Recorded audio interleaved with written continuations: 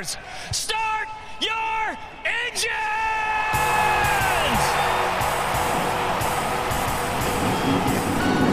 Welcome to the one place everybody wants to be. Victory Lane, your source for news, analysis, discussion, interviews, and more from the world of NASCAR. Now, here's your host, Davey Segal. Welcome back, party people, to the place everybody wants to be. You know it, you love it. It, of course, is Victory Lane. We got a great show on tap for you guys today. As you see, Derek Kneeland is our guest. He is the spotter of the number 8 Richard Childress Racing Chevrolet in the Cup Series for Tyler Reddick. Also spots in the Truck, Xfinity, and ARCA Menard Series. He has a very, very interesting story, and I can't wait for you guys to hear it and learn a little bit more about Derek. He is a spotter and racer extraordinaire, and I can't wait for you guys to hear about his story. I'm also back from vacation. I am sorry, I told you guys I was going to try to crank out an episode for you guys while I was in the middle of the ocean, but other plans, aka relaxation, lack of Wi-Fi, bad service, those things contributed to no episode this past week. But before we do any of that, we got to take a minute and pay homage. So who does Papa Segal have in this week's Way Back segment? Well, let's open up that little present, untie that ribbon, and see what we got. Thank you, Duve, and welcome everyone to episode 141. A tough choice this week. Kurt Busch has the most starts in the 41, and 6 of the numbers wins, but we already gave Kurt his due in episode 97. Another popular choice would have been Mr. Excitement, Jimmy Spencer, but we've already looked back on Mongo as well. So, when all else fails for this segment of the pod, you know what we do. We go way back, where we find early NASCAR pioneer Curtis Turner. Turner piloted the 41 in 72 races and took home the big trophy in 12 of those rides, by far the most of any driver racing the number. Turner was a big star in the early NASCAR Convertible Series, where he won 38 races out of 79 in all over a 4-year span. He won 17 races at the Cup level over 17 years before dying in a plane crash in 1970 as he was flying to a special one-off race in Charlotte. Turner still holds a bunch of records.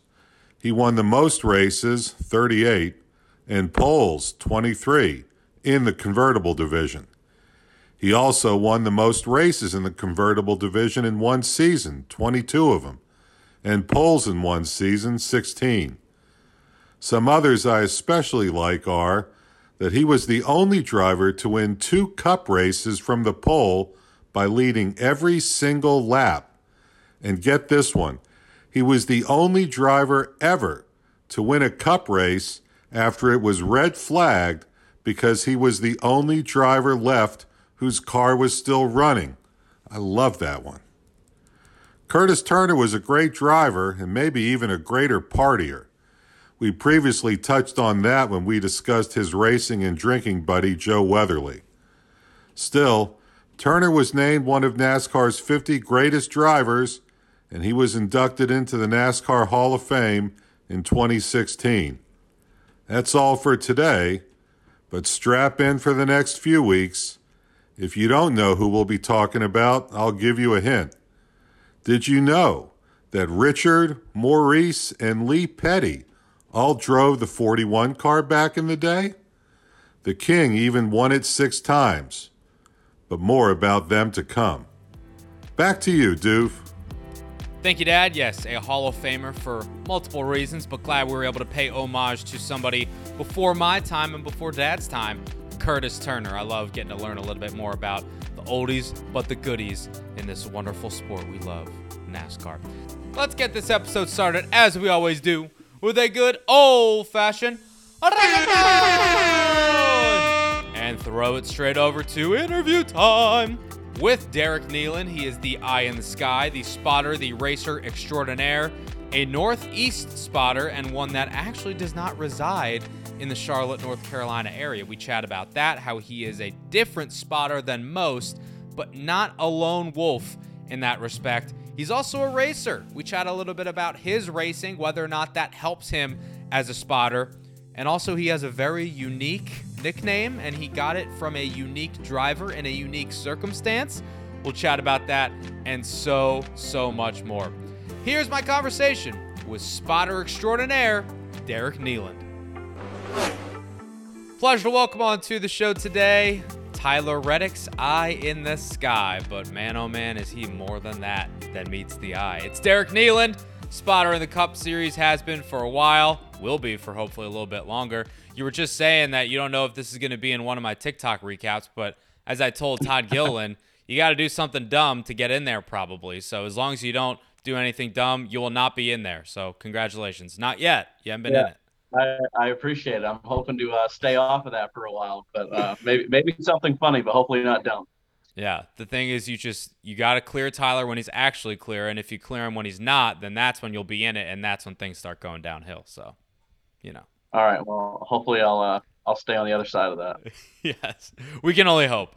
I was telling you before, I like to kind of dive deep with my guests and tell their stories, and you have a really interesting story to tell because grew up in the Northeast, obviously worked in NASCAR for a handful of years now. You also still do some of your own racing. There's a lot to unpack with you, but I want to start all the way back at the beginning when little Derek went to that first race in New Hampshire back in the 90s. I think you were 7 years old, and that's when you kind of caught the bug. Is that right? Man, it's probably really earlier than that. So I'm going to go back even further. So I was born in, June 20th, 1986. And I think it was actually a month or two after I was born, or maybe even a couple weeks. My grandfather was actually the general manager of a track called Beechridge Motor Speedway, which actually just closed down just closed at the end of 2021 season. And so back when it was clay, he was a general manager of that track that the Cusacks owned. And my mom and a bunch of my family members, they used to run the concession stands and all that stuff. So, as soon as I was born, my mother had brought me to the racetrack to watch as even an infant. So, just as a baby, I've always been around racing. And, as soon as I was, old enough in their eyes, they started bringing me to Loudon to watch some of those races and stuff like that. And I always had the itch. And I remember one of my buddies, Chris, he got racing go-karts, and their family owned a store down the street from us, and they were practicing driving it around their store. It was like a perfect little circle. And we had like a little yard go-kart at the time. So we brought it down. We were following around the store. And my dad's like, you think you'd want to try getting a racing go-kart and down the street at Beechridge? Because at the time they had Southern Maine Karting Association or Incorporated that raced at Beechridge on Friday nights. And I was 7 years old at the time. So they purchased a go-kart, and we started racing go-karts, and I was awful. Obviously I was just getting started, and I was, getting my butt kicked. I was getting lapped like every 5 or 6 laps, but by the end of the season, I was, winning my first race. And, as you go, you move up through the ranks, and, you win races and championships. And yeah, it was cool. But yeah, I guess it all started when I was a baby more than really 7 years old. But that's just something I've always wanted to pursue. And I really had nothing holding me back after I graduated. I, worked construction and a couple other odds and ends jobs, but my heart was still set in racing. And, obviously racing on your own dime. My family and we didn't own a company or anything. So when I was still racing, I guess what would be down south, like a limited late model type car back home here in the Northeast, sponsors were just hard to come by and everything. And I didn't want to run my family dry. So I made the decision to stop racing. And I was miserable. I was in a bad place, and I was spotting for a buddy of mine, Corey Williams, who's actually now one of the head fabricators at Hendrick Motorsports. And I moved down to North Carolina. I knew a guy that worked at a decal company. It was called Corporate Image at the time, has been since bought by Motorsports Designs. Did an interview there. This was like a quick thing. I was like, you know what? I need to do something. I'm miserable. I want to still be involved in racing, but I need something different. Nothing's holding me back here. I need a change. So I went down there, headed in. I mean, this was within a week's time. Got a hold of the guy. He's like, actually, there's a guy that's literally leaving next week. We need to interview somebody. Can you be here in 2 days? So they bought my plane ticket, flew down there. They interviewed me. They said, can you be here in 2 weeks? I'm like, holy crap. So I said, yeah. So I went back, did a going away party, packed my stuff. My dad and I drove down, and that pretty much started everything. And then my buddy Corey moved down a month later. He raced at South Boston and his super late model. I spotted for him, and he moved down. He worked Andy Santerre Motorsports with his Busch East team at the time, and I was spotting for him in the past South super late model deal. We had a buddy of ours that moved down as well. Was working with Freddie Query on his super late model program with Brian Scott, who is now retired from NASCAR. But Brian, fast forward, was best man in my wedding. I was the best man in his wedding. Wow. That's kind of where it just all intertwines. We became friends because our buddy was working on Brian's car, and we all hung out, partied together and stuff. And he needed a spotter one day for an ARCA race at Pocono, and I said, "Man, I'm not your guy. I've never spotted a track over a mile." And he's like, "No, I want you to do it. I want you to do it." So, they flew me there, they paid me, did the whole, kit and caboodle deal. And, they about, he about killed himself wrecking with Frank Kimmel off of turn 2, the first race I spotted for. I think I remember that. It was bad. It was bad. Wasn't good. But, it was for the lead actually. But, I say off turn 2, I'm already screwing up. It's actually off turn 1. They say there's only 3 corners there. I still don't believe it, but, so anyway, so that all went well. They asked me if I wanted to go the next week, and his family had just purchased the team. So I said, absolutely. So I went the next week to Nashville, did the ARCA deal and the truck deal with him. And basically the rest is history. I mean, people, every week people can listen to you, and, obviously if they think you do a good job, then, opportunities arise. And, I could go on and on and on. It's just like you said. It starts from the bottom, but there's so much to the story, and in the end, like, just super fortunate. And I love my job, career, however you want to look at it. Yeah. So you covered a lot of ground there. Obviously, you hit on like all the stuff I had in my outline. So good for you. You did all my prep for me. It seemed like racing was always going to be it. And if it wasn't going to be it, it was always going to be a part of your life in some way, form, or fashion. Did you feel that way too when you were growing up, and even when you went to college, and obviously after you kind of got back entrenched with it eventually, but did you feel that way when you were growing up in the sport, that this is something you wanted to be a part of for a long, long time? Yeah, for sure. I mean, when I got out of high school, I wasn't really sure what I want to do at that point. Like, obviously people, say they're going to go to college. They're not sure they're going to go to college. They're not really, some people have perfect goals. And I guess I wasn't really sure what my perfect goal was going to be.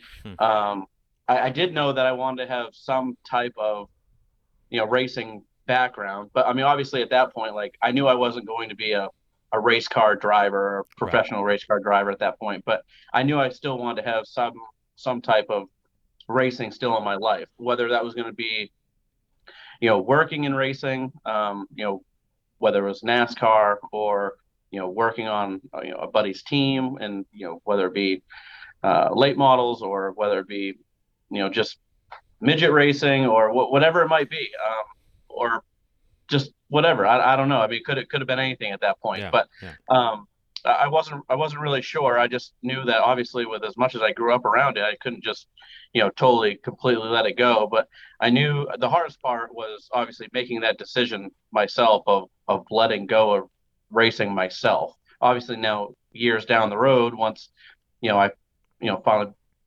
became able to afford it myself, and start racing again myself, that was awesome. But getting rid of that was the hardest part of my life, was not doing it, and doing it for so long, and not to be conceited or anything like that. But I mean, I was good at it when I was a little kid. I mean, we won a lot of races in go-karts. We traveled a Yeah. lot. We won everywhere we went, and we won championships. And I mean, we were really good at it. And to have to get rid of it just up and be done just because sponsors are hard to come by, or because we just didn't flat out own a business or whatever, like that stunk. But now I have basically the second best thing, and honestly, I can't even really call it the second best thing, because I don't think I could ever get inside a car, or a cup car, Xfinity car, truck, and ever be. It doesn't matter if I did for 10 years. I don't think I could be good at it. And now that I'm 35 years old or whatever, and I love being able to, I guess, help people be good at it. So Yeah. So, a lot of drivers, they hit that point where they've been doing it for a handful of years. It's a family-backed effort. And then it comes to a point where, you got to put up or shut up, and you got to pony up the money, or you got to give it a rest. And it sounds like you hit that point, at a certain point in your life, maybe when you're around 15, 16, something like that. How did that affect you personally? Because at that point, racing is all you'd ever known. You wanted to be a race car driver. You were a race car driver. And you're too young to really understand, up until that point, the pitfalls of the industry and how it kind of works. So when you did have to eventually give it up for that point in time, how did that affect you? I mean, it was awful, because I think it hurt my parents as much as it hurt me, because I mean they enjoyed it as much as I did. I mean, we were we were just a regular little mom and pop team that enjoyed getting up on a Saturday morning and loading up and going to the track, and going to do what we enjoyed as a family. Like that was our thing. We enjoyed to do that. And I think when I actually sat them down that day and told them, hey, listen, like, I love you guys to death, and this kills me to say, like, I'm basically tired of spending your guys' money on doing this. But even with me working my job out of high school, like, I wasn't making enough money to be able to do it. And I mean, hell, it got to the point to where I was getting more money from sponsors in the late 90s running go-karts than I was when I moved up and running limited late models, whatever cars you would want to call it. It just, I mean, and granted, I guess once you got into the early 2000s, I guess that's when obviously the economy was starting to get towards that the bad point, and stuff, and so obviously people couldn't afford to spend the money and stuff. But yeah, I mean, it was hard on all of us, but the hardest point was just seeing how it affected my parents too, because they wholeheartedly enjoyed it as much as I did. But now we get to all enjoy it again together. And they're it's funny, because my wife and my parents on Friday, Saturday, and Sundays, they have their own little setup on laptops or computers or whatever. I love it. And they listen to me spot for my driver, so it's cool. That is cool. I find that interesting, though, because most kids, I mean, maybe you weren't necessarily a kid at that point, but young adult, it's the opposite, right? The parents go to the kid or the driver and say, hey, I know that this is what we've done and this is all we've known and we love it, but we can't afford this anymore. Like, we got to stop. But it sounds like it was the opposite for your family, and you actually went to your parents and said, I'm tired of putting you guys in this position, so we got to stop. So I find that interesting. Maybe it's a testament to you, your character, to have the foresight to be like, look, I don't feel good spending my parents' money, even though they're happy to do it. Like, this is not going to be able to last forever, so we might as well cut our losses now and try to fix whatever we can at this point. Because most people, it's the opposite. You know what I mean? Yeah, well, I mean, the writing was just kind of on the wall. I mean, we're just kind of at a standstill on just like I said, it came down to the sponsorship. Like, we weren't able to. It was just getting less and less and less, and it's not like we were just making more and more money. Like, we were just making the same amount of money, and I wanted them to be able to retire when they wanted to be able to retire, and I wanted to be able to still enjoy my life as, I guess, a kid. And like I said, I knew I wasn't going to be a NASCAR driver. It was more or less just a hobby at that point. So I guess it I guess that sounds bad because it sounds like I didn't really love the sport that much Sounds because like you're a good son. That's what it sounds like. well, I mean, I guess it does at that point, but Yeah. um, I don't know, just I guess I never really thought about it that much, but just I was just trying to make sense of everything at that time. I mean, I did it from when I was 7 or 8 years old all the way up until I was, well, I guess 18 or 19, Yeah. consistently, and it just got to the point to where it was just time to do something different. And looking at it now, I made the right decision. I had a couple years that was a hard part of my life because I wasn't doing it, and I was, watching. I was helping buddies that I used to race against, and I was beating all the time, racing It's go brutal. karts and stuff with. But um, looking at it now, I wouldn't change a thing. I'm happy and content with everything that I did. It made So me let's who I go am now. so let's go back a little bit more in that story you told about how you got to this point, right? You knew that you wanted to stay in the sport. You just didn't know how necessarily you were going to do that. Brian Scott is mixed in there at some point, and you end up becoming a spotter atop the spotter stand, but you didn't just get there with a snap of your fingers overnight. When did you first realize or come to grips with the fact that you knew that you wanted to be involved in the sport still? Or from the day that you hung up your helmet for a full-time basis as a teenager, did you know that you were going to do that? Or did it come after high school when you kind of stopped doing your other job that was outside of racing? I mean, I thought the spotting thing was like really just a hobby, and like I really was enjoying doing the decal thing down there. Like I was, I got to go and like wrap cup cars and wrap cup haulers and like do all this cool vinyl stuff down there with corporate image and motorsports designs. And I mean, I was having a blast doing it. Like I was meeting a lot of cool people, and at the time for my age, I was making pretty decent money, and I was living in North Carolina. I was having a blast, Yeah. and my friends were able to fly down and visit, and you know I was able to fly back every once in a while and visit friends and family. So I mean, I was living the dream, right? Like I was having a good time.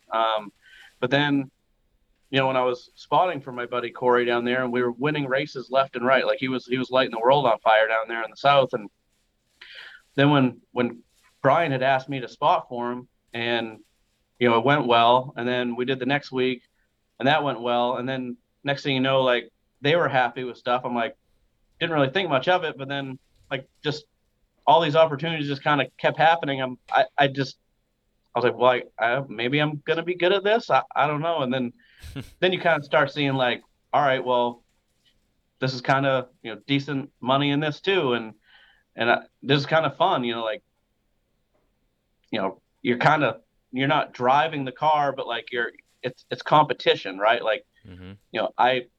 I don't go there to finish last. Like I don't go there just to collect the paycheck. I'm not happy when we wreck out, we finish 36. I'm not happy when we go there and we finish 15th. I'm not happy when we have a restart and like at Phoenix when we were second and we finished third. Like Mm-hmm. I wanted to win. You know what I mean? So like I'm still passionate about it. So like the competition side is what I think drives me on everything. And when I got to do that and the competition level side of it is I think what just kept the fire going for me. And it's I think that's the biggest part. It's just Yeah. the fire of the competition just keeps it going.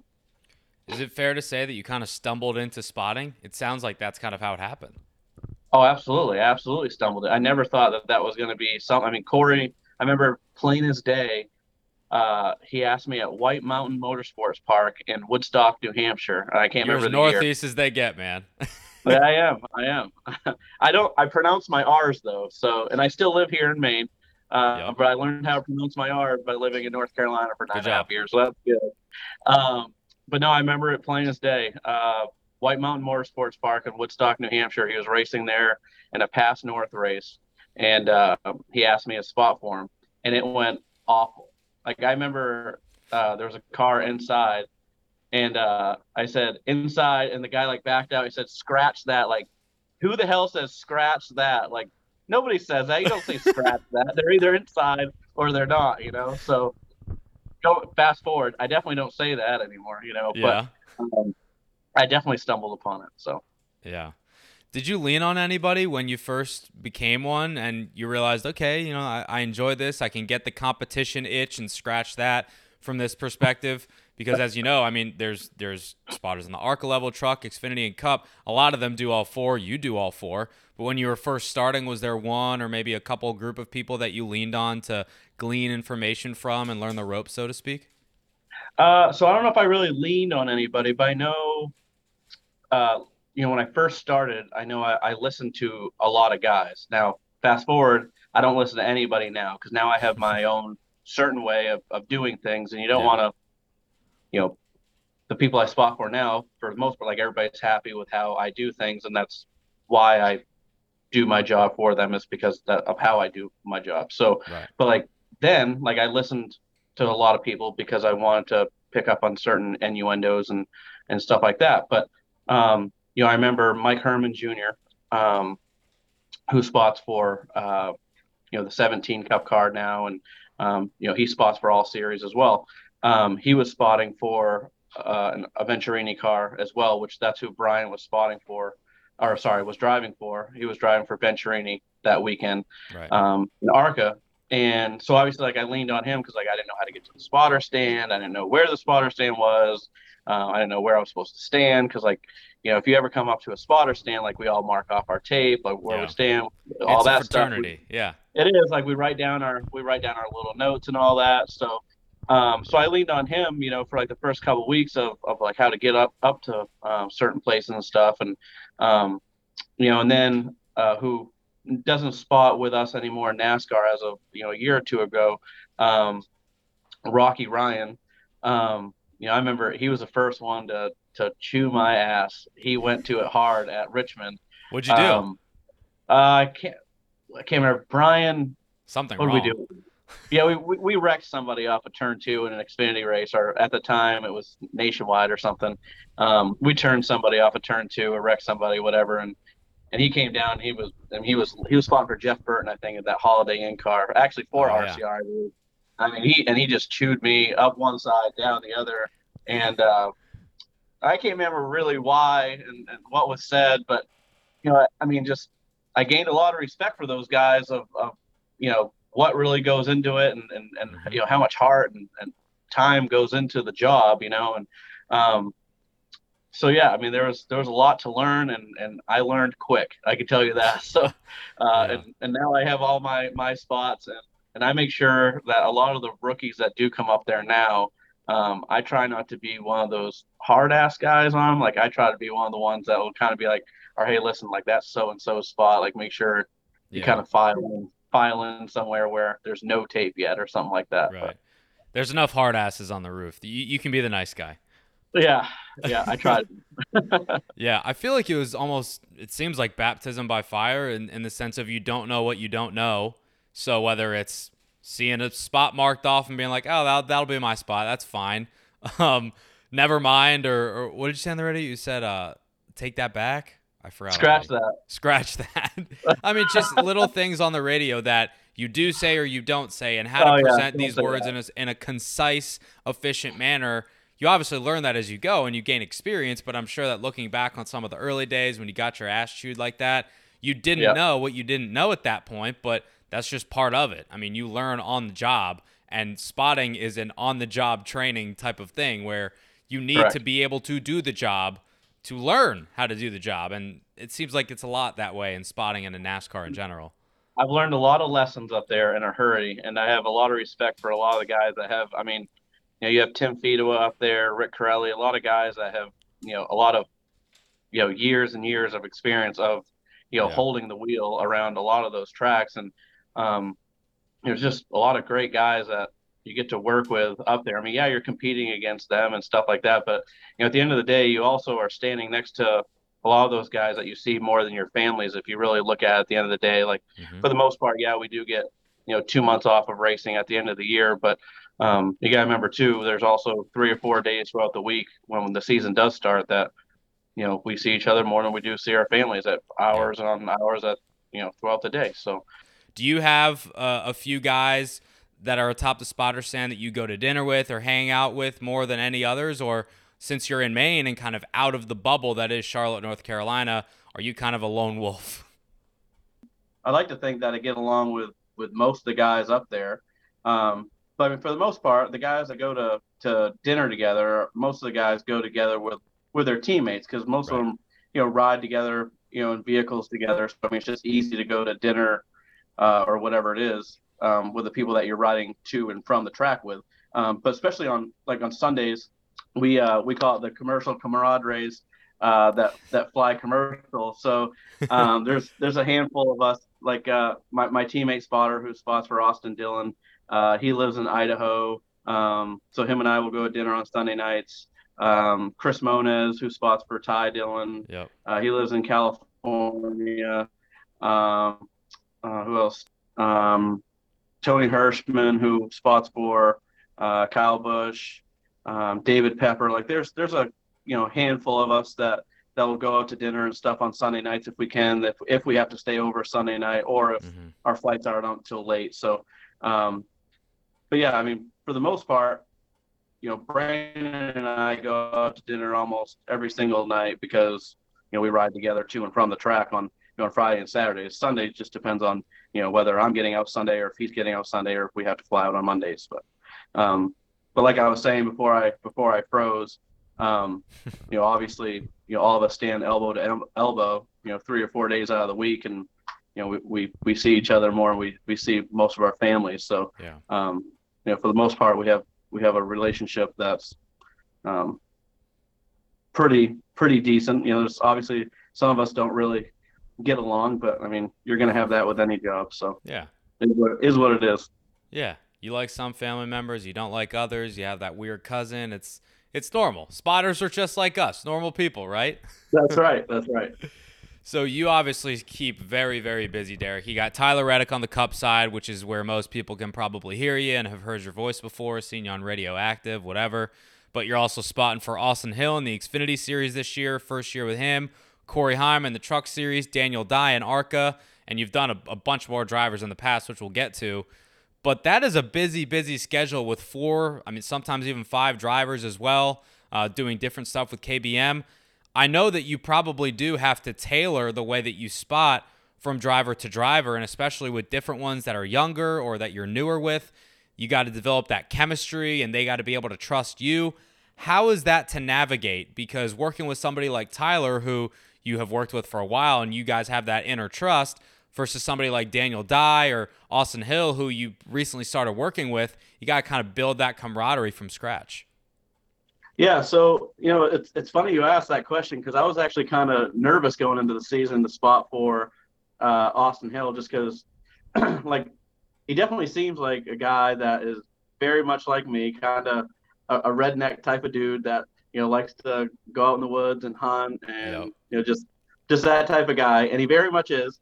But he definitely seemed like somebody that like Tyler loves a ton of information, just likes to be talked to, and whatever. So Austin doesn't seem like that type of guy. But it's actually very much opposite. Like he loves all kinds of information, and like really can't get enough of it. And we actually got to sit down in December. I was down there in Charlotte for the Cup test, and they had I think we tested like a Tuesday and a Thursday or something like that, and Wednesday in between we didn't have anything going on. So our Xfinity crew chief and Austin, we went and had breakfast, and it was the first time I ever got to meet him, and the first time I ever got to work with him was at Daytona. But we got to go over a bunch of stuff at breakfast, just kind of filled him in on how I spotted, and like just different lingos on what I would say if we ever got to the lead and stuff at Daytona, on how to control lines, and on just, I don't want to like say too much, but on like how I would say things and stuff, just to kind of give them an idea before we got to go out there, just because we obviously weren't going to have a whole lot of practice. And then we go to Daytona and we win the damn thing, and it just worked out. It worked out great, So, but he's awesome. He's a pleasure to work with, a great guy, great family, and it's been fun, and I'm looking forward to the season with him.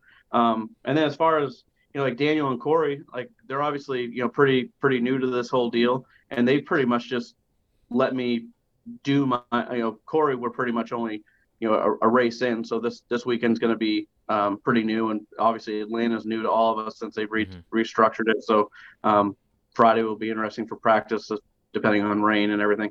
But they both pretty much have just kind of let me do my deal and just get used to me and how I spot. And then they just pretty much ask questions after. But there's obviously a lot of talk beforehand on, what I say and how I say it and what it all means and all that before we go into a race. But, so far so good. No complaints. I thought spotting for Kyle at Las Vegas was going to be, way different just because of all the experience he has and stuff. But, I had to spot my ass off because, he's driving the hell out of it. And we're, up inside, middle of this, middle of here, going all over the place. And, but it was great. And, for the most part, we didn't win the race, but no complaints, and he was fun to work with. Do you find yourself at all maybe driving the car a little bit, proverbially, especially with the younger guys that you spot for? Because you can never take that driver out of the driver, even though you're a spotter now. I'm sure that, again, you don't know what you don't know when you first start spotting. The same can be said for Daniel and Corey and some of the other younger guys that you've worked with. Do you ever maybe give them a little tidbit of information and say, hey, arc your entry a little bit here. This will give you a good run off, et cetera, because I know you, and I know you still know how to get it done behind the wheel. I don't want to say I try to drive the car, but you try to help control certain situations or, give them certain info and push them to make different decisions than what you think that they are going to make, and same with Tyler.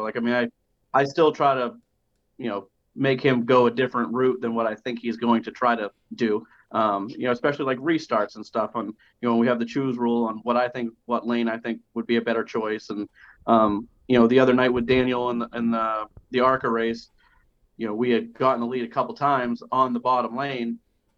And, I felt like it was my fault because we didn't talk about it under caution. I thought he was just automatically going to choose the bottom because we had gotten the lead a couple times on the bottom. And he actually chose the top. And I was like, oh, crap, why did you just do that? And we ended up losing the race kind of because of that. But, yeah, I don't want to say driving the car, but, yeah, you try to I don't know, you try to help control certain situations because, it's pretty much your job. You don't. They're learning. Some of the younger guys, they're learning, and you're trying to help them and teach them why that works because you have more experience at those places, even though you're not driving it. But the certain circumstances that they're going to be in and why. You are no stranger to victory lane. You're no stranger to winning championships. You've done that multiple times in your career. You did it with Tyler Reddick in Xfinity. You did it with Sheldon Creed a couple years ago in the Truck Series. I understand that this is a very cliche question, but how does it feel to win a championship knowing that you actually had a hand in getting that team to victory lane and getting them into a championship position? It's not like you're just tinkering on a car once a week back at the shop or you're following along from afar. You are there every week working hand in hand with the driver, with the team. You are a big part of that team. So how does it feel to win a championship at NASCAR's top level? It's phenomenal. When I got doing this, my goal was to try to, when I started spotting at, professional levels, I wanted to be, a spotter in Cup by the time I was 30. And I think I started spotting for Juan Pablo when I was 26, I think is when I started spotting in Cup. So, I already exceeded that expectation and, and that was awesome. And then to, go ahead and, win that Xfinity championship and then win a truck championship and, kind of 2 ARCA championships was, it's been phenomenal. I have a couple certain more goals that I still want to meet. But it's been great. I'm fortunate in everything I've been able to do. And, but there's always still more things you want to accomplish. And I'm just lucky that, I'm the one that gets chosen to work with, great drivers and great teams. And, I'm just along for the ride. I hope that my eyes and my voice sticks with me and I can keep being, I guess, the one that gets chosen to do it. And I'm just lucky, I guess. How'd you get hooked up with Juan Pablo and Chip Ganassi Racing? Because I think, if my research is correct, and feel free to correct me if I'm wrong, that was your first Cup spotting gig. So how'd you get hooked up with the folks over there? Yeah, so it was actually that was really my first full-time Cup gig. I was doing like the what was it the what was it the one of those like I think like the 23 Cup car or BK Racing. Yeah, BK Racing. Thank you. I was doing like one of those for a couple races, and then I went over and did like the 32 fast racing. Like that was like Reed Sorensen, Ken Schrader, Terry Labonte, like a bunch of those guys were in it for that year. And then at the end of that year, Chris Heroy had called, and Jeff Dickerson was the one that was spotting for Juan Pablo that year. But he was getting done, and I guess he's the one. Like I didn't even know he was getting done. And I really didn't even know Jeff that well, but I guess he had recommended me to them, and I didn't even know any of this was going on. And all of a sudden, my phone rang, and it was the week of the Charlotte. Like it was actually Sunday, and the test was Tuesday, Wednesday, and my phone rang, and Shine, Chris Heroy, that was his nickname. He called and said, "Hey," he's like, "This is Chris Heroy, crew chief for the 42 Cup car. We're going to have an opening for a spotter for Juan this year. You came highly recommended from Jeff Dickerson. We were wondering if you would be interested." And I was like, "Yeah, absolutely, I'm interested. I'm in. What do you need me to do?" And they're like, "Well, we have a test at Charlotte this week." I'm like, "This week?" They're like, "Yeah, on Tuesday and Wednesday." I'm like, "That's like in a day." Like, yeah, can you do it? I'm like, absolutely. I'll figure out a way to do it. So I went and did it, and the second day got like rain shortened or something like that, and they had me come in the next week and do paperwork and everything like that. And I mean, we had a great year. We almost won Richmond. We almost won Dover. It was a great season, and that was the last season he raced. So it wasn't the year that he hit the jet dryer. So before anybody asked that, all right. So it wasn't that year. Yeah. So it was a great year. And then, I ended up spotting there for 6 or 7 years. I obviously got transferred to the Larson era and with him, and then I moved on with Tyler, and yeah, it's been a hell of a ride. Before we go to the Larson era and to Tyler, I did some intel, Derek, and I've been told that you got a nickname atop the spotter stand, and it originated from the Juan Pablo Montoya days. It did. Why do people call you Daddy? I don't know. We were in the holler one day up in a meeting, and something was said, and I can't remember if it was me or if it was him. I think it was me. Like something was said. I was like, Daddy likey, And he, Juan, like he's just a funny foreign guy, and he's like Daddy likey. He's like, he like punched me in the shoulder. He's like, that's funny. Like, okay. Didn't think anything of it. So we're at Darlington, and, we're halfway through the race, and caution comes out, and I can't remember what was said. He said something, and then he said, yeah, 10-4, Daddy. He starts chuckling, and I'm like, I can't believe he just said that. So, I mean, and then it just stopped. And then, like, he kept saying it, and then Shine kept saying it, and then the team guys kept saying it, and then obviously, like, Larson was, once he was coming into there, so he would be on the box listening or whatever, and so once he got rolled into there, he just automatically was like, he loved it, so he kept saying, he's always said it, he still does. We keep in touch. I mean, we're buddies. There's no love, we still get along great. There's no hard feelings there, but he still does, and Tyler does. I mean, even Daniel does. Like I just met Daniel Dye, and he does. You probably could be his dad, literally. God, I don't like the fact of knowing that I could be someone's dad. I mean, I am. Like I don't feel that old, but I am. You could be his dad, but you're everybody's daddy, apparently. Yeah, I'm just daddy, I guess. The fact that a Formula One world champion Indy 500 champion, or I don't even know if he's an F1 world champion. Juan Pablo's done so much stuff. The fact that this man is just calling you daddy casually on the radio, that's got to be one of my favorite things. Wow. It's funny. It's funny. And he did it in like all the time. I bet if I saw him right now, that would probably be the first thing he would say to me. I could just imagine it in his Colombian accent too. Like, that is tremendous. That's great. Oh, and he giggles every time he'd say daddy. With a little chuckle. Daddy?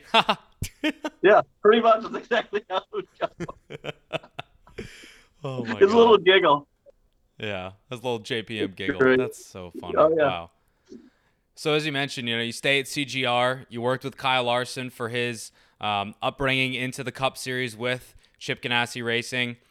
So you obviously were there before he got there, but being with him as he kind of rose into stardom and got his first couple victories there, he's obviously now doing great things, a defending Cup champion, all that good stuff. And you mentioned you guys are still friends, your families are close and everything like that. What was it like to work with him, who maybe has some similarities to Tyler Reddick, who you're working with now, a guy who has a dirt racing background, is an absolute wheelman, so much raw, natural talent behind the wheel of a race car, and you get to work with him and try to point him in the right direction? Yeah, it was fun. It was actually a pretty easy transition into working with him. I mean, we obviously had some testing and stuff we did during the off season when I went into working with him, and he obviously ran a lot of the Xfinity races as well. So we had 2 races a weekend that we were working together. So I mean, it was just a really quick transition of getting to be able to work together, and we had obviously a lot of success in Xfinity. I don't know how many races we ended up winning together. A lot. It was a lot. Yeah, it was probably 15 races or more, I would say. But it was great. I mean, I feel like he trusted everything I ever said, and we never had any real arguments. I think he might have snapped at me like one time, but I mean, you're gonna have that. There's a lot of stuff going on inside the car. So. And then obviously we got the first Cup win, and then I think we ended up winning like 5 or 6 Cup races together there at CGR, and and then it just became time that it was time for me to move on. Nothing that had to do with him, but just things of why I wasn't happy there. So I moved on, and I went on with Tyler, and Tyler is basically like you just touched on. He is basically the same exact person as Kyle, and actually they grew up racing outlaw cars together out in California. So I mean, if it wasn't Kyle winning, it was Tyler. If it wasn't Tyler winning, it was Kyle. So that's like I said, transition wise, it's like spotting for the same person. And Tyler obviously used to drive at CGR. So I mean, there was one year where Kyle drove and Tyler was driving. So I had Tyler for a while, so that was easy when the year that the 42 Xfinity car got shut down, and Tyler called me and asked if I could spot for him that year at RCR. And then, we went on to win, 6 or 7 Xfinity races and plus the championship. Yep. And then went into that next year, starting to spot for him, in the Cup Series. So it's been awesome. And we get along great. And I mean, our Cup wins like, right there. Dude, you're right there. And once the floodgates open, it's just going to come pouring in. Yeah, I think I don't want to toot the horn, but if we don't have a shot to get it at COTA, then I'll be surprised. Toot that horn, brother. Do it all you Toot want. That horn. Yeah, he's phenomenal at road courses. If we can, he is. We just need that luck barrier to get broken, and we're gonna be right there. How do you think the job of spotting has evolved since you got into it to what it is now? I mean, Chris Lambert said that it's essentially changed completely, and especially from when spotters first began to be on the roof. I mean, it's night and day, but when you first got into it to now, which has been, almost 15 years, not to age you, but I mean, it's clearly evolved a lot in terms of technology, drivers, tracks, cars, but also the job itself and the roles that you do. Well, I mean, so when I basically started, I mean, we didn't have the fan visions, like we didn't have timing and scoring, like we didn't have all that. You had a radio and binoculars. That's about it. Yeah, you had radio and binoculars, and that was basically it. And like, you didn't really have I hate to say like the blocking or whatever. Like you didn't really have all that. Like, you didn't really have like on what lanes are coming and how like to control them and all that. And like, it's just all, like you said, it's all evolved and changed so much. And now, like, since when I know Fan Vision's gone now, but like when the Fan Vision was around and the timing and scoring came into it, like now we have all that. And, now we're giving lap times, and we're telling, what drivers are doing on different lines that are running, and, what lanes they're running, and what laps people are on, and different strategies that other teams are running, what tires, when guys pit, if they took 2, if they're on 4, if it's just fuel only. It's completely changed. And then when, NASCAR did the whole qualifying deal, when, you would have to go out there and everybody would qualify at the same time, like that became like a whole, dog and pony show of like, all right, hey, this guy's going, so we need to try to get a toe off of him. Like, the clouds are out, we need to go because the track's cooler. Like everything just came like so much more on our shoulders because, we were basically the ones dictating on whether you're going and how good the lap was going to be and whether you got the pole or whether you're 30th. And like everything's just totally changed because it's just not the, oh, hey, inside, outside, clear anymore. It's, we're basically, just controlling way more. And, like now, like I love it with my crew chiefs because now I'm used to it this way with where they basically just run everything through channel 2 with me. And I, relay everything on channel 1, which that's really the way it should be anyway, because if the crew chief can't see the driver, they really don't need to be talking to him anyway, because if something happens and they can't see him and I can't talk to them while they're talking to him and we get into a wreck, well, they can't really blame the spotter because they can't see him when they're talking to him. So, yeah. But it's completely changed. I mean, it's our job has, it's not like it's, I don't know. It's hard to explain until you're really up there and you got the headset on and I bet. and you're doing it. But I wouldn't change it for anything because I think the busier we are, like, I don't know, I think it's, and challenging it is, it kind of makes it more fun. I mean, I remember Chris was telling me, and you see it and you hear it on the radio during the race too. You guys are moving, slinging deals, shaking hands. Hey, can you give us the inside, give us the outside? When are you pitting? When are you coming? Are we coming with you? I mean, there is so much that is going on off the radio that nobody hears when they're listening at home. You guys are getting your steps in up there because you're just talking to everybody down there and getting the lap cars out of the way. It's so much more than just telling them where the cars are and what to do. And they don't hear any of that stuff, but I think the fabric of being a good spotter, at least from what I've heard and what I've talked to the spotters say, is, if you can keep the driver calm and unaware of all the chaos that's happening around them, surrounding the pit stop or what's going on around them on the racetrack, if they're unaware of that, that means that you're kind of doing your job in the sense of you're getting everything out of the way so that you can lead them through to the promised land. Do you think that's fair? Absolutely. So I want to hit on a couple more things because I know I got to let you run, but you still do racing yourself. I know that you can't give that up. You still do a handful of races a year. Cheyenne is the name of your race car. Is that right? Yes, it is. Yeah. She looks fine. She looks very fine. Thank you. Berlin, Lee, Five Flags. I know you're going there this year. Do you got any more on the docket that we can expect to see yet? No, that's probably the plan for this year. I mean, there's plenty of more races that we probably could have gone to, but I raced like 7 or 8 times last year. And I thought we were going to race less this year, NASCAR wise, but I feel like we're racing more. But you got 4 drivers to take care of. You're a busy man. Yeah, I know.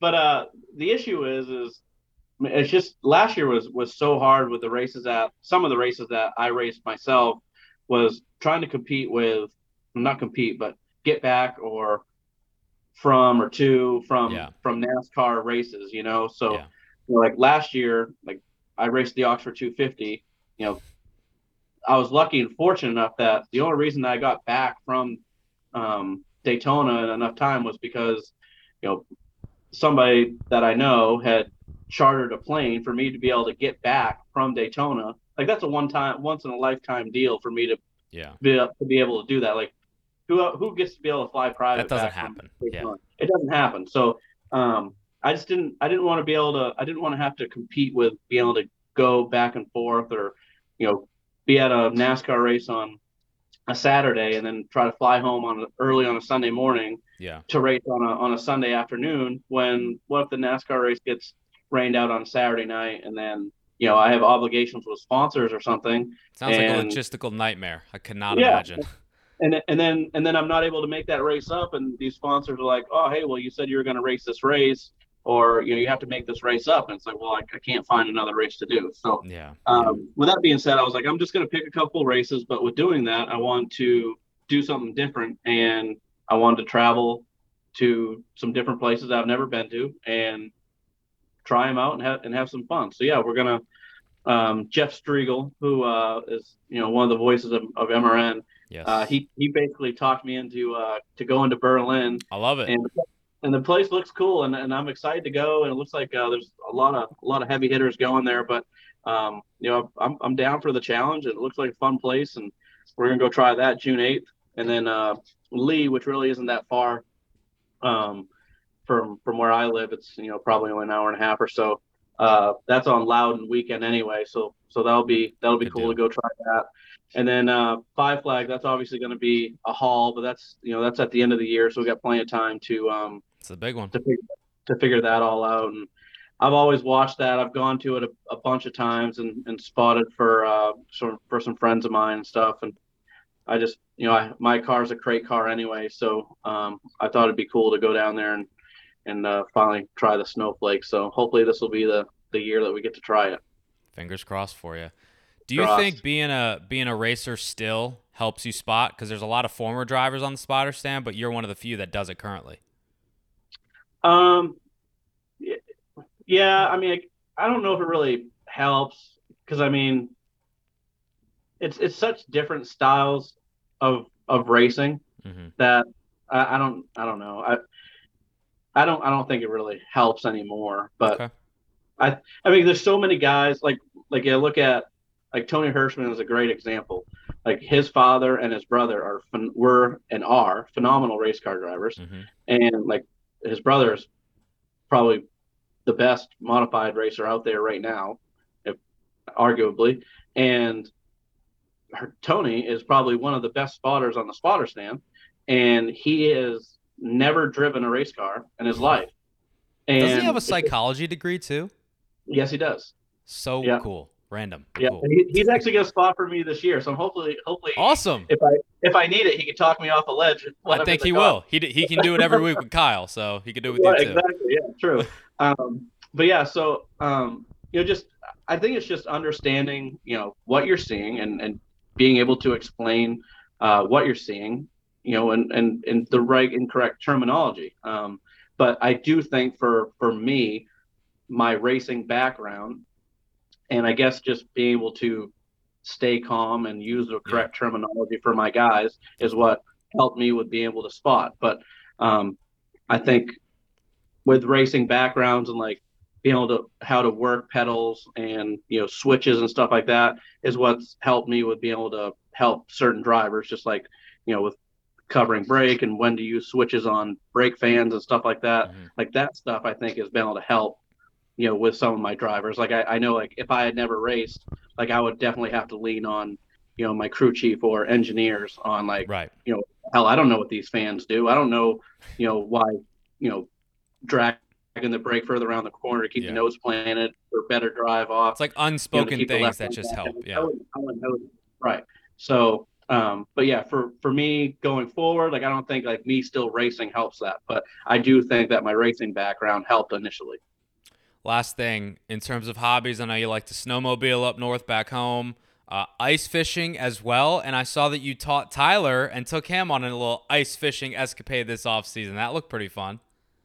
I did. It was cool. So I was actually ice fishing that week, and Alexa, his girlfriend, reached out. She's like, "Oh my God, are you ice fishing?" I'm like, "I am." And she's like, "Oh my God, I've always wanted to do it." I was like, "Well, my family and my wife's family, we're all getting together and we're doing a big ice fishing outing this weekend because it was supposed to be nice. If you guys want to go." And I thought, I was like, I'll invite them, but no way they're gonna come. Well, next thing you know, like a day later, they booked their tickets, and her and Tyler and Bo, like they flew up for like 3 days, and that's awesome. We went ice fishing. The cool thing is they came to my favorite type of ice fishing, which is northern pike fishing, because I mean, you can get into some huge fish. And I mean, they're fun. Did you catch And anything good? we did. We caught like I think the first one that I ended up getting through the ice was a pig. It was huge. Wow. And then so like one of the pictures that I think I posted, you can probably find on one of my social media things, but Mm-hmm. I think is was a huge pike. It was like 30 something inches long. Wow. Tyler and I were both in the picture, so he got to experience what that was like. He didn't listen to me though. I told him, I was like, "Your boots you brought," I go, "those are not gonna work. Like your feet are gonna get cold. You need to use one of my pair of boots." And he didn't listen, and his feet did get cold, so I had to put him in the shack and get his feet warmed up. But Rookie. the rookie, absolutely. But they did have a good time. They said they'd love to do it again. So um, he was a good sport about it, because I mean, that's how many drivers do you know that go and do that type of stuff with their spotter. So Oh yeah. that meant a lot to me and my family, and just really cool. I mean, it hasn't gone to his head that he is who he is, and I Yeah. don't think he realizes he's as good as what he is. So Yeah. I think that's probably a testament to your guys' relationship. And Tyler, what you see is what you get. I was on a different show with him like 2 weeks ago, and he talked for like 10 minutes about farting in the car, and he just didn't think anything of it. Like that's just Tyler, you know? that's just how. Yeah, he is one of a kind. He is a peach, that's for Sure sure. is. He sure is. I got no doubt that he'll be in victory lane soon, and you'll be right there with him.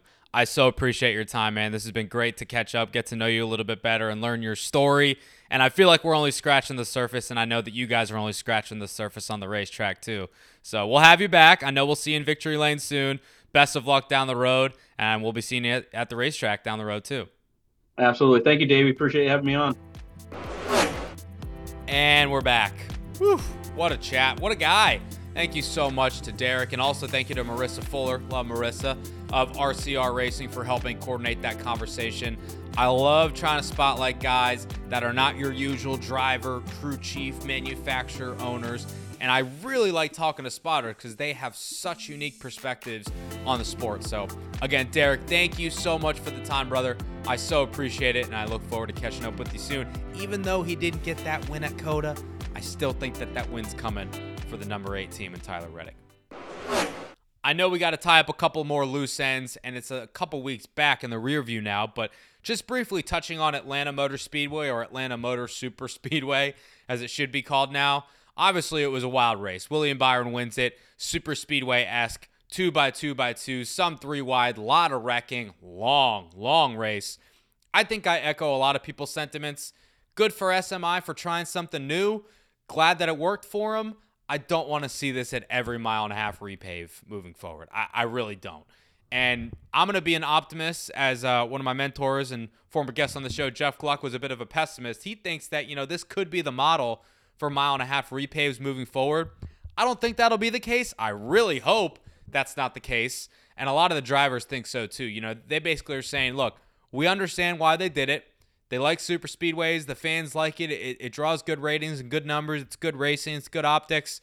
But we don't want this everywhere. 6 times is plenty in a 36 race season. 4 times was plenty. So if you're going to add 2 more, let's cap it there. But good on Marcus Smith and the folks at SMI for trying something new. Clearly worked.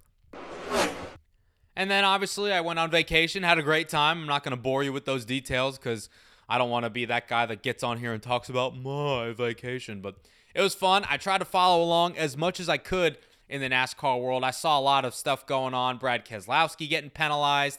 Brad Perez. Oh, what a story. Love Brad. So happy for him that he got to make his Truck Series debut and outran Will Rogers, by the way, by 1 spot. Top 20 for the bread man at COTA. But the Circuit of the Americas was a great race weekend. No rain, which was a breath of fresh air, literally. And obviously the Cup Series was the main show, and Ross the Boss, the Watermelon Man Chastain, he finally gets it done in his 121st career Cup Series start. Trackhouse Racing, first win in the Cup Series. Ross Chastain, first win in the Cup Series. What a finish to do it too. Knocking AJ Allmendinger out of the way. Knocking Alex Bowman out of the way. Doing what he had to do to get to victory lane. Like it or not, he's the winner. And if you're gonna bitch and moan about how he got there and how he was too aggressive, well, I challenge you to do something different in his position. It's kind of where we are right now in the top level of motorsports in North America. Again, like it, love it, hate it, resent it. It's where we are. So you're going to have to learn to deal with it. Denny Hamlin, I know, had some thoughts on Twitter, and they're not all incorrect. But I will say that he's going to be that guy at one point this season and probably moving on further in his career. So Denny's going to be knocked out of the way. Denny's going to knock people out the way. It's just how the cookie crumbles. Great weekend at COTA, though. I was a little bit sad that I wasn't able to watch all of it unfold, especially in person. I want to really try to get out to that race next year. The city, the vibe, it all looks really, really cool. So hope to get out there next year, and glad that everybody had a great time from what I saw following the race online and at the race as well in Austin. And we obviously got Richmond Raceway this upcoming weekend. I will be on site in action for us at frontstretch.com, heading down there on Saturday. Going to watch the Xfinity race, and then Sunday for the Cup Series Toyota Owners 400 as well. Chatted with Christopher Bell for the Front Stretch podcast this week. Also chatting with Dennis Bickmeyer. So check that out. This will be his last race weekend as track president of Richmond. So be sure to check that conversation out as well on Front Stretch. Keep it locked on my Twitter at Davey Center. On TikTok at Davey Segal as well. Posting my recaps back there on my own account. So be sure to follow me there. I appreciate your guys' support. I appreciate your guys' understanding of no episode last week. Yeah, I had this thing. It's like, man, everybody's going to be so sad. There's no Victory Lane last week. Nobody cares. Nobody said anything. I'm sure Kathleen, if you're listening, you're like, oh, yeah, there wasn't one because you're an OG. But nobody said anything on Twitter, so that means nobody cares that much, right? I mean, I get what, like 5-10 listeners, maybe, max. But maybe Derek Kneeland gave me some more. I'm sure his family and friends are probably tuned out by now, and I'm tuning a lot of people out as well. So I'm going to shut up and get out the way. Thank you guys for listening to episode 141 of Victory Lane 2.0. I so appreciate you, especially if you've listened this far. If you like what you heard, leave me a rating and a review. Subscribe to the podcast, iTunes, Spotify, Google, SoundCloud. That's where you can find us. That's where you can find me. And if you can't find us or me, drop me a line, and I'll try to rectify that issue for you. We'll be back next week with another episode, a potential return guest on the show. I don't have it set in stone yet, but I'm just saying that it may be a fan favorite. Marinate on that. We'll catch you back next week on Victory Lane. Be good, party people.